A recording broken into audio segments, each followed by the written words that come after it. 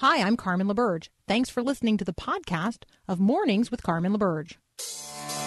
Today is the day you have made. I will rejoice and be glad in it. Today is the day you have made. I will rejoice and be glad in it. And I won't worry about tomorrow. I'm trusting in what you say. Today is the day. Indeed, today is the day. Good morning, good morning, good morning. It's time to rise and shine. Actually, if you're listening to us via the podcast later, then it may be good evening, good evening, good evening. It's time to, I don't know, get ready for bed. Greetings to each and every one of you. Hey, congratulations to those of you who are in our listening area who are down at the Mayo Clinic. You have earned top marks in hospital rankings. #1 in the country. I don't know, do they get like a blue ribbon? Do they get some sort of prize other than us just being very grateful for all that God has done at the Mayo Clinic and all that he continues to do. The U.S. News and World Report evaluated more than 4,500 hospitals across the country. And overall, the Mayo Clinic placed first on this year's honor roll. So you can check out that whole list, I'm sure, at U.S. News and World Report. Other things that are topping my mind this morning. So Matthew, who is my 13-year-old stepson and lives with us full time. He has surgery this morning, so appreciate prayers. He has what's called Apert syndrome, which is a chromosomal deal. And periodically we have to have surgeries, facial cranial surgeries, to deal with symptoms related to Apert's. And so this morning is one of those. And so prayers for Matthew, prayers for his surgeon, Dr. Kelly, and for those of us in the constellation of care. That's the way I will describe it. And appreciate your prayers for our family this morning. I know that, just most of us, either in our own life or in the life of a person about whom we deeply care and love, there are physical pains and medical illnesses and things that we just live with. And for us, they become the rhythm of life. And for other people, they sound, wow, really like shocking and astounding. And how could Carmen be working today and doing this when she has this other thing going on? I think this is the reality of living as Christians in a fallen world. We have to get up every day and do what is in front of us to do the good works that God has prepared in advance for us to do, relying on Him, tending to the needs that are our primary responsibility. And sometimes we do it on little rest, and sometimes we do it with, a measure of enthusiasm that is unmatched. And sometimes we do it in what I would just call like the waning weariness of walking by faith in the midst of sometimes what feel like ruts. And so don't let whatever the rhythms have become in your life or your family, don't let them become like ruts. They are rhythms, and they are patterns that we walk in and we have to repeat. And some of it is just a part of the reality of living in fallenness, living in the reality that when Adam and Eve made the choice that they made to depart from the will of God, to sin, all creation fell. And now all creation groans with eager longing for man's redemption. And so we live with disease and heartbreak and fatigue and wearisome work and those kinds of things. So let me just encourage you today that you do not walk alone, that you walk not only by faith with our Lord and Shepherd Jesus Christ, but with the rest of us who get up in the morning and put one foot in front of the other, even though we are living in the midst of fallenness and brokenness and the rhythms of life that are sometimes very, very difficult. So let me just thank you in advance for your prayers for our family, particularly today for Matthew, that God would do a healing work in his body and in the hands of a surgeon whose name is Dr. Kelly at Vanderbilt Children's Hospital here in Nashville. And let's lift up prayers for everybody that's working to bring people to health. Right? That is just layers and layers and layers of our listening audience. So if you have any role and responsibility in the health care of our listeners and our neighbors and our friends and our loved ones, we're praying for you today. I'm praying for every single one of you at every layer of healthcare in America, even as we talk about it, as a country and how we're going to all do better, live more healthy, and then pay for those things that we need. All right. Hey, up today, we got a full platter of delicious conversation. Up first is going to be Tommy Binion from the Daily Signal. He and we're going to talk about, in a survey of kids, what do kids think it means to be an American? That sounds interesting. What do you think it means to be an American? What does it mean to you to be an American? How would you answer that question? That's up next here on Mornings with Carmen.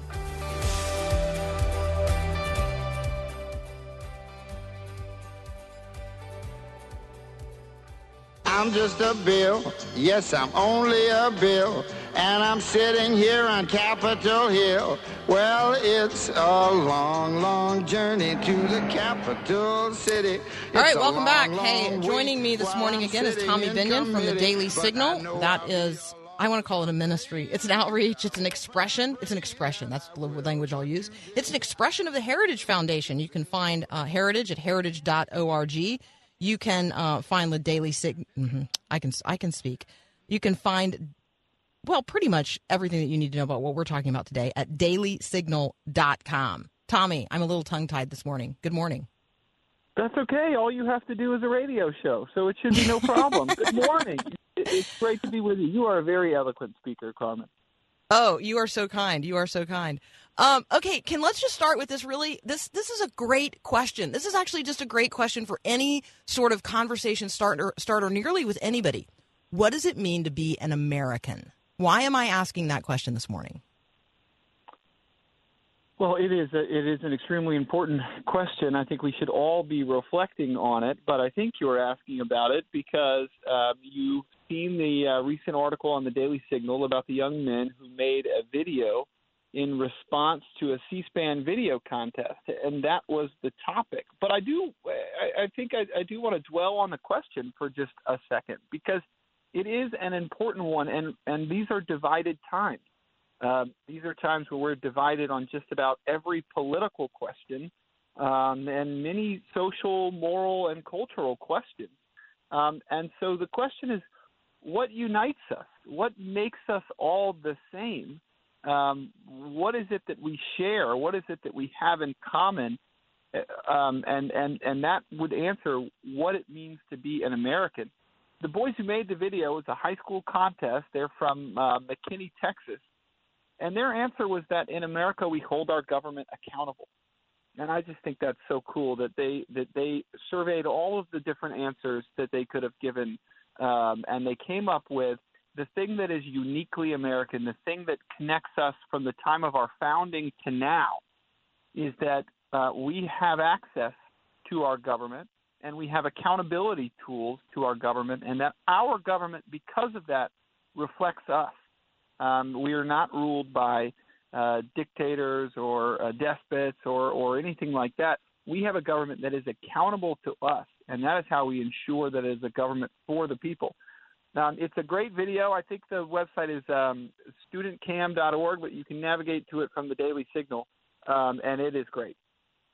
So if you go to dailysignal.com, this is actually really encouraging. So these high school students, they competed against 3,600 other high school students across the country. So here's how this works. C-SPAN, puts out this appeal, these documentary submissions from 3,000 documentary submissions from over 6,300 students from all over the country. So first of all, I got to tell you, Tommy, I'm thrilled that there are 6,300 students out there across the country who know about C-SPAN and know how to make a documentary film and took the time to answer the question, what does it mean to be an American? Like that, let's just start there and say, okay, this next generation is got at least 6,300 people who know what C-SPAN is.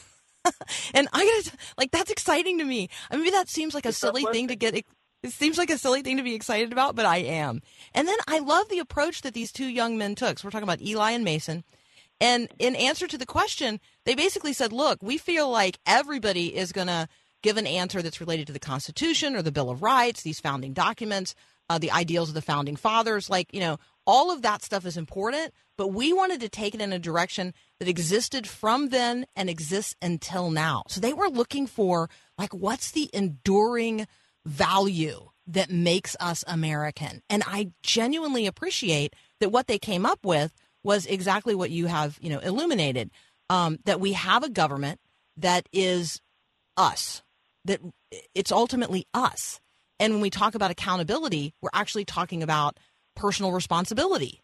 That is a pretty clear. That is pretty clear thinking for high school students. I think that's absolutely right, and it's something that we can often forget. And we sometimes think of our government as being this thing in a faraway land in Washington, and it's corrupt maybe or disappointing at the very best. But the truth is, we have access to it. Local government affects us the most. It affects our schools and the decisions about our cities and towns. And those folks may live in our neighborhood or on our block, and we have access to the government that has an effect on our lives, and they are accountable to us. That is uniquely American, and it's something that if we don't engage in, then we're taking it for granted, and we shouldn't be doing that. All right. Tommy Binion and I are going to continue our conversation in just a minute. It is debate week among the Democrats, and so I'm going to ask him a couple of questions about, his expectations of the debates over the next couple of days. I don't know, we might get to some other stuff as well. That's up next here on Mornings with Carmen.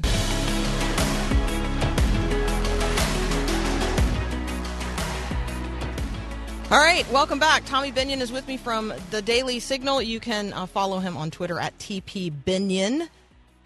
You can certainly connect with him on LinkedIn. He's Thomas Binion. Do you like Tommy or Thomas or TP? Oh no! I feel like calling you that's TP. Just a question that has plagued me my whole life. My dad's Tom. I was Thomas, and now I'm Tommy, and it's kind of a free for all at this point. I like that. I appreciate that. That leaves more room. That leaves more room for people like me to just wander around. I appreciate that. So Thomas is with me today. No, see, I'm just going to have to go with Tommy. Okay, so we got some Democratic debates happening this week. Some things have changed since the last time the Dems took to the stage.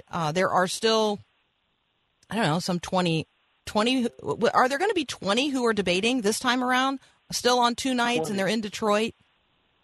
20 over 2 20. nights. Tonight is 10, and tomorrow night is 10.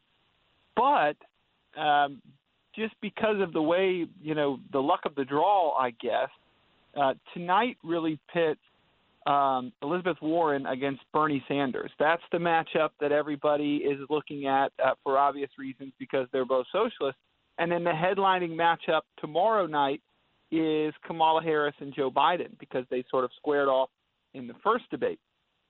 So though there are 20 candidates, I think most people watching these debates will be centered on those two matchups. And if I'm not mistaken, they'll be placed standing next to each other on each night. Right in the middle of the stage, because everyone else will just be trying to get the camera to come their way and get some make some sort of splash, because those are the four who I would say have not only the most name recognition, but who are putting forward the most substantive ideas in terms of things that Americans are interested in. So let me just ask this: if we all seem to know at this point that it doesn't really matter if you talk red or blue here, Americans' chief concerns are healthcare and immigration. Like it just seems to top the list for everybody all the time. And yet we see both Elizabeth Warren and Bernie Sanders really moving really significantly, like a hard charge, as having this elimination of student debt being the real driver. Do you think that's just because it's so simple to understand, like, and it's so personal? Like if you have personal student debt or you have a kid who's got personal student debt, it's just so easy for you to latch onto, and paying it off seems like that would be a nice thing to have happen. Do you think it's the simplicity of it that's really attractive? Yeah, it may be. I mean, the simplicity, yes, but I think the second thing you said might be more apt, which is that the personal relevance, the personal benefit. If you are, if you're sitting on a mountain of student debt, you can draw a straight line between, that person becoming president and the possibility that you may not have to pay off this student debt. That's pretty straightforward why there is an attraction there. But there's a big difference between a subset of the population wanting a policy and it being a good idea. Well, and it being something that everybody wants to pay for, right? Because ultimately, everybody is going to have to pay for this. That's absolutely right. We're all going to pay for it through increased taxes or increased debt, which means our children are going to have to pay for it.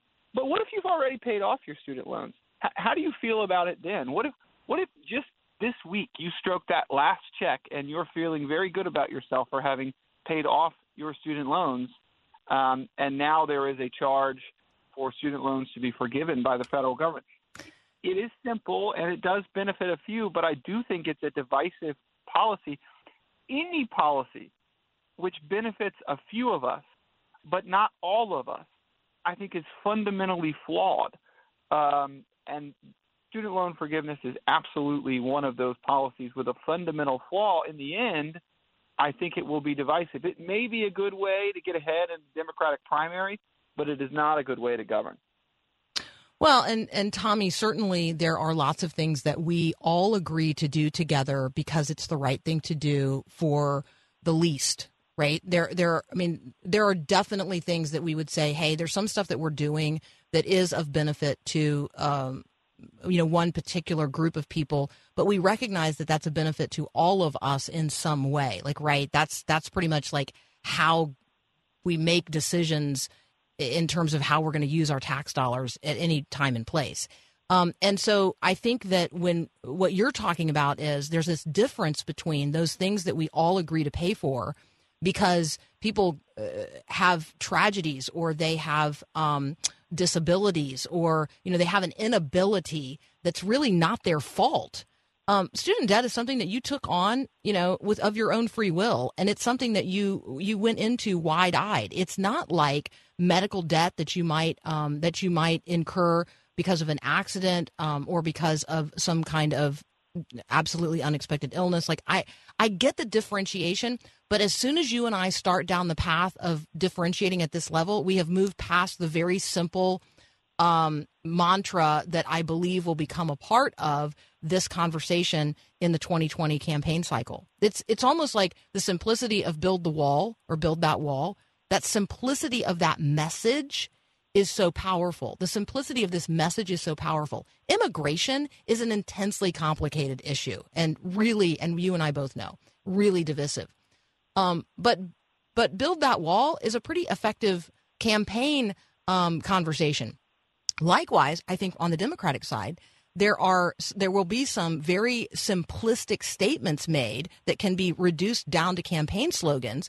And because we as Americans have become, frankly, so divided in our minds and uninterested in delving deeply into conversations and into subject matter, we just go with, oh, well, that'd be nice. Just, pay off my debt, pay off my student debt. That sounds nice. Let's do that. I think you're absolutely right. And I just go back to the earlier part of the conversation. What you were referring to, the things that we decide as a nation to pay for that only benefit those among us, that's referred to as the safety net. And like you pointed out, if you take on a massive amount of debt and then decide not to pay it back, and that's not a safety net thing. That's just we're just going to cover your debt. But more than that, what the simplicity often covers up a complication or a negative unforeseen consequence, and that's the case with paying off student debt. The biggest thing that's happening in higher ed outside of student debt is rising tuition costs. And if you are a parent of a teenager about to go to college, you know that all too well. College is unbelievably expensive. One of the biggest drivers of rising tuition costs is federal intervention. So if we go down the road of paying off student debt, college tuition is going to continue to go up, and then it will be even more expensive for the next generation. So we have got to be wary, I think, of these simple campaign promises. But you're right. They're attractive. They're seductive, and they will win votes. So this is a high listener engagement on this topic, and man, they are all over the place in terms of their feedback. So Tommy, this might be something we have to return to. Thank you so much, as always, for being with us today. student debt, obviously going to be a conversation in tonight's Democratic debate, and obviously a conversation among our listeners here on Mornings with Carmen. If you want to text in your thoughts, you can do so at 877-933-2484. Tommy Binion, thank you so much.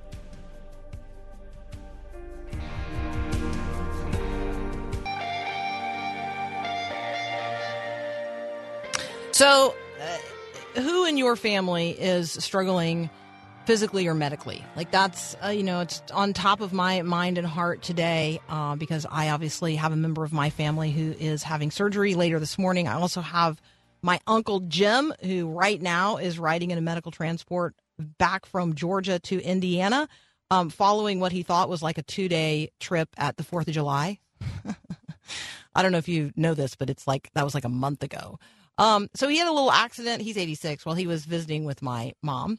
And so he's just now getting to go home, and he's doing so in a medical transport. And now he's going to have months of rehab. And then I've got Matthew on the other end, who is having surgery today.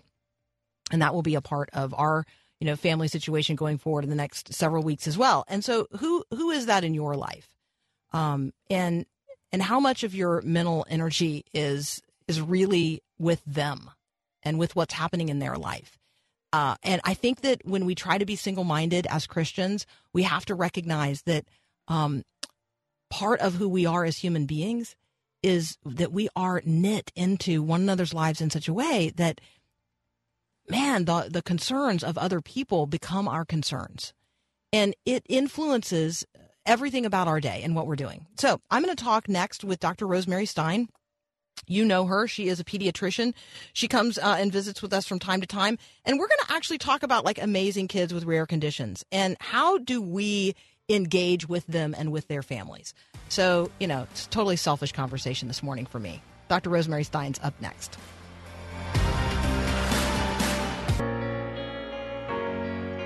So frequently you guys ask, how can I share the show with somebody else? Well, all you have to do is go to myfaithradio.com and there's a little tab that says podcast. And if you click on that and you scroll down, you'll find Mornings with Carmen. Or you can go to myfaithradio.com and you can find the Mornings with Carmen page. And then you can click on the podcast. Like we try to make it super simple and easy.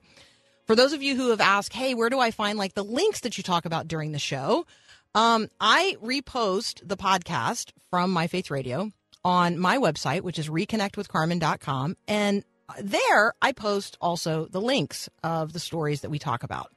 And so if you wanted the link to this story that Dr. Rose and I are going to talk about this young man in Spain who built his own prosthetic arm using Legos, it's robotic, super cool.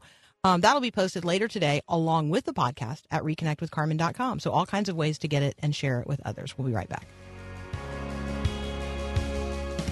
I love a good story, like the bedtime stories I tell my kids, or the page-turner novel that keeps me awake at night. And of course, epic Bible stories never get old. Hi, this is Callie Breeze with Thrivent, helping you be wise and thrive. Each of us have a life story too. With every breath God gives us, from our first to our last on this earth, we write words for our story. What's yours? A comedy? A drama? A romance? Maybe a little of all three. The backdrop to your story is your purpose, your faith, the values and beliefs you hold dear. And the plot is how you're living them. So what about when it comes to money? Are you managing your finances in a way that enhances your story? If you see any gaps, now's the time to edit your story so your actions match your beliefs. When money is used as a tool to live out your faith, your life story will be more content, confident, and generous. For a spoonful of sugar helps the medicine. Joining me again today, Dr. Rosemary Stein. You can find her on Facebook, Rosemary Stein, MD. Dr. Rose, welcome back. It's nice to be here, Miss Carmen. So it's great to have you on. My subject matter that we're leading off with today is almost purely selfish on my part. One of the things that I don't know that you and I have ever discussed is that I have a stepson who lives with us full time. He's 13, and he has Apert syndrome. And so we, from time to time, have very intrusive facial cranial surgeries. And, we're nearing the end of that rhythm because at some point his head will get as big as it's ever going to get. I hope we are nearly there. And then we won't have to do that anymore. But as a family, obviously we live with the response of the world to a member of our family who is just observably very different from everybody else. And I'm not even sure we like the term special needs because I think every child has special needs. I think every single one of us has special needs. But, when you just look at Matthew, it's really obvious. And so I thought I would lift up this story today about this really extraordinary kid in Spain whose name is David, who, he's lived his entire life with a very observable difference. He was born, partially without a right arm. We actually have a friend in our family whose name is Hal who has this exact same condition. And so I was struck by David and his ingenuity and his, he's built these robotic arms out of Legos, which I just think is extraordinary. But it gives us a jumping off point for just talking about extraordinary kids who have conditions that they're born with and maybe how we can just help people be human in response to families who have kids who have these very distinct differences. When you were talking about David, and I was seeing the clip about how he is able to use a keyboard with his deformed arm, and he can type quite quickly. I was thinking about yesterday. I had a young lady. Her name is Valeria, and she came in. And she has a club foot. And for those of you that don't know, club foot, it's a very deformed foot. It doesn't function as a foot itself. It's more like a little stick with teeny weeny little toes that stick out of it. And when her mom saw her when she was born, she was aghast that, that her daughter had this foot. They sort of saw it by ultrasound, but now it was confirmed. This child is now 10, and she's just an absolute treasure. She is so precious. She smiles so much, but the real story is her athleticism. She can run faster. She can jump higher. And that this girl has an amazing potential. I've sent her to PT to be able to fit her foot so that she can sort of push off of her leg a little bit better, because I know that if we just give her that extra push, she will be much faster, much quicker, and much stronger than other kids will. And that's with a club foot. And so you never know what that weakness will lead to in their potential. And sometimes what we see as the bad thing is actually their blessing in disguise. And so remember that, parents, when we see our children and they have a weak point, whether it's big and visible or small and almost imperceptible, that weak point can be made into their strength, because they must learn to be able to take the world's challenges. And Valeria and David have learned to take what's been given to them as a weakness and turn it into their strength. So when you just talk with, I guess I'm wondering, people who have, quote unquote, normal kids. And one of the things I appreciate about what David has written about his own experience is, what does normal mean anyway? I mean, this is normal for him that he does not have a physical right arm. So I'm wondering, do people whose kids are normal, do they ever ask, like, how should we be engaging? How can we do better? Are these even questions that people with quote unquote normal kids are asking about their engagement with families whose children are observably different? Well, I don't think it comes up that much, because to a child, if he or she were to see that, their first thought would be, ooh. And then you'd realize, oh my goodness, my kid was really rude.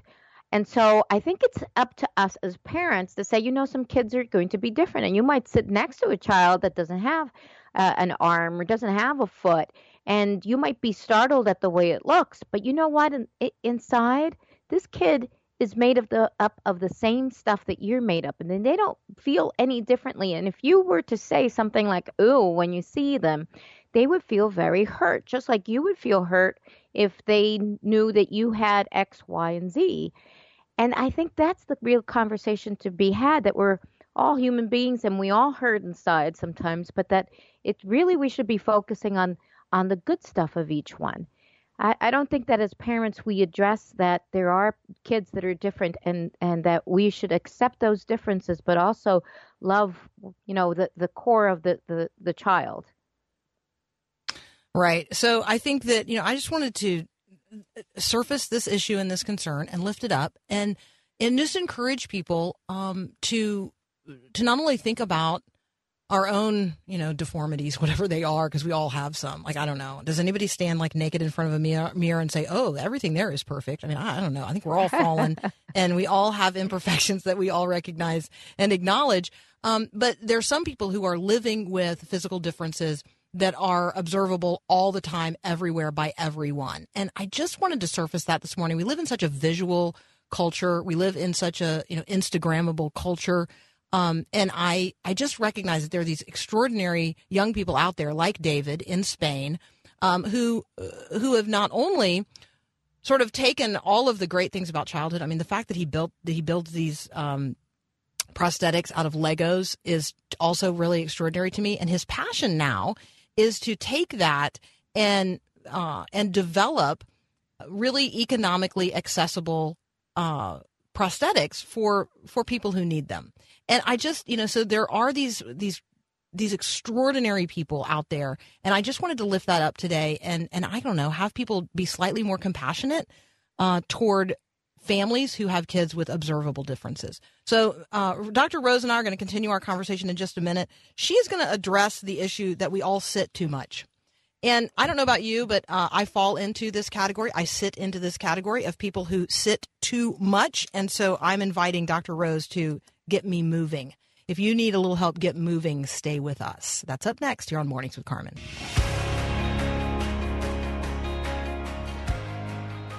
So when you were in grade school, do you remember those like physical activity guidelines?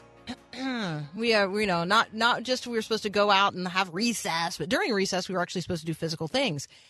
Kids now, let me just go ahead and let you know, they do things called esports. Esports are something that you do on a screen with your fingers and your hands. And there was actually just a huge esports event, the Fortnite World Championship, where, a kid took home a $3 million prize. Other kids took home more than $1 million prizes. And these are teenagers. And now there are esports, not only leagues, but there are esports. You can go to college and you can actually be an esport athlete.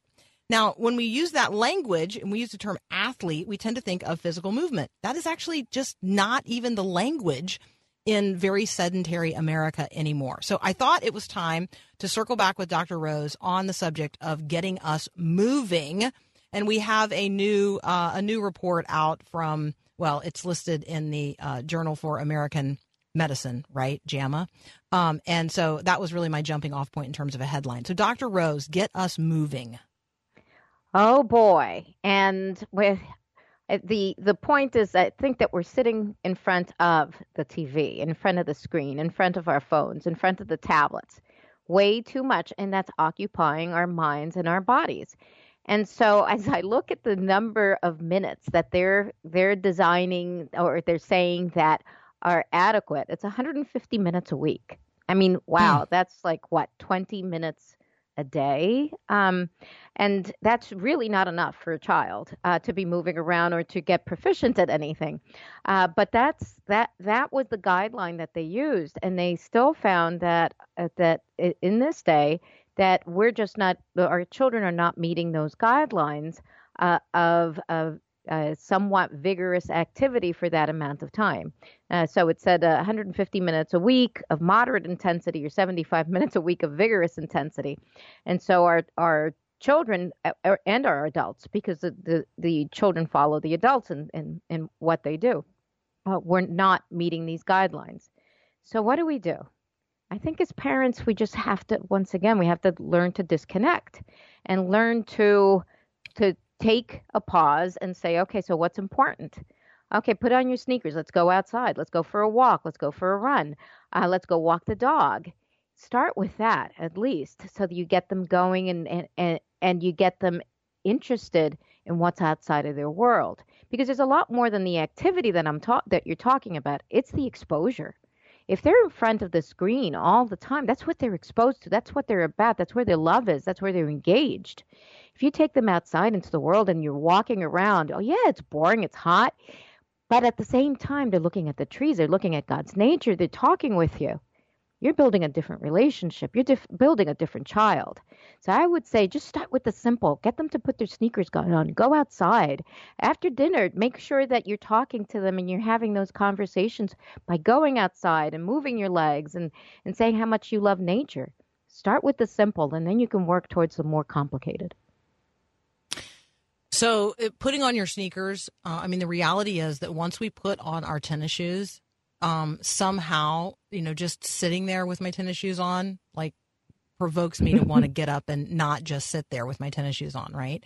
And we happen to live, right? We happen to live way out in the country, and we have an endless number of opportunities outside. And so it's, I will admit that remembering what it's like to live in the context of a concrete jungle, and some of the challenges related to even finding green space, let alone feeling like your kids are safe outside.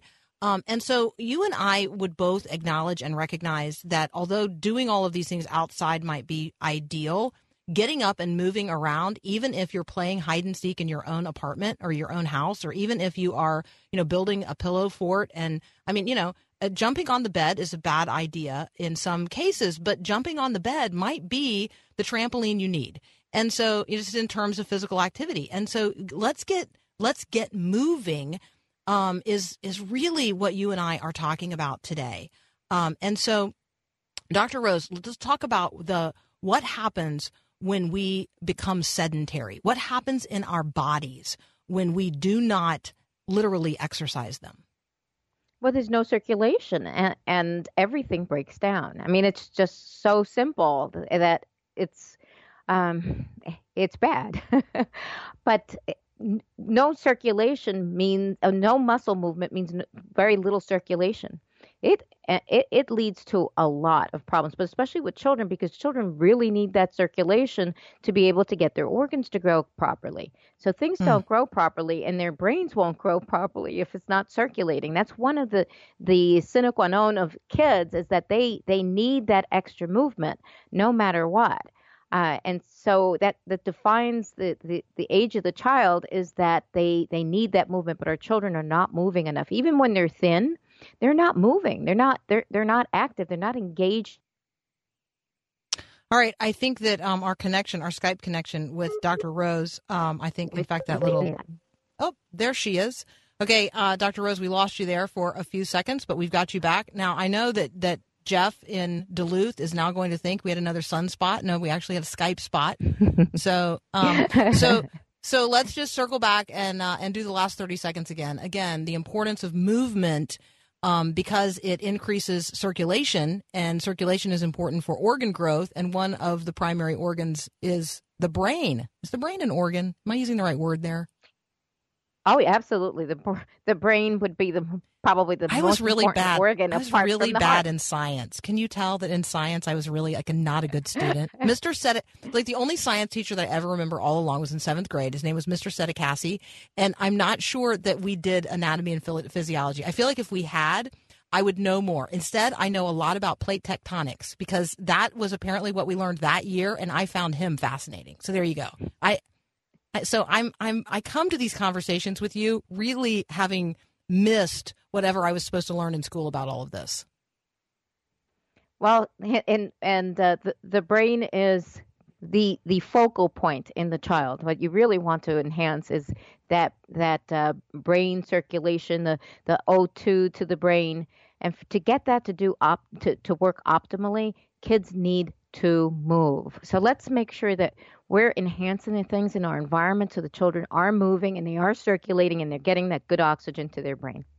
I love that. Dr. Rose, thank you so much. It's always just a great encouragement, and I feel like I needed a pediatrician like you when I was growing up.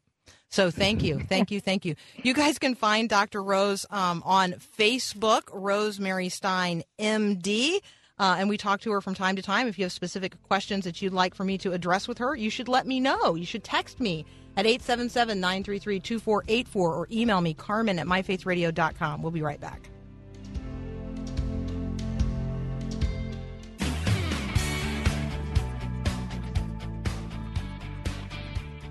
So what's your why? This is a good question to ask yourself today. What's my why? Why are you doing what you're doing today? And why are you doing it in the way that you're doing it? What's your why?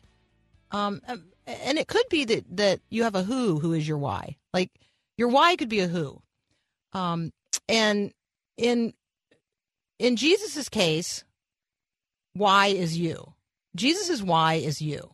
So your why might be a who. My why happens to be Jesus. That is just a short answer for me to the question, what's your why? My short answer is my why is Jesus. And that might sound like, one of those Bible smackdown answers, but it is actually my answer. And so my why is Jesus, but I want to turn it around and ask this, when you think about Jesus, what's Jesus's why? Why did Jesus leave the glory of heaven in order to condescend to human reality, in order to take upon himself the sins of the world, your sins, my sins, the reality of sin itself? Why did he endure the wrath of God poured out on the cross? Why? Jesus's why is you. And so today, if you're feeling small or insignificant or irrelevant, don't, because Jesus's why is you. And so today, as you are walking your faith out into the world that God so loves, let Jesus be your why, because Jesus's why is you.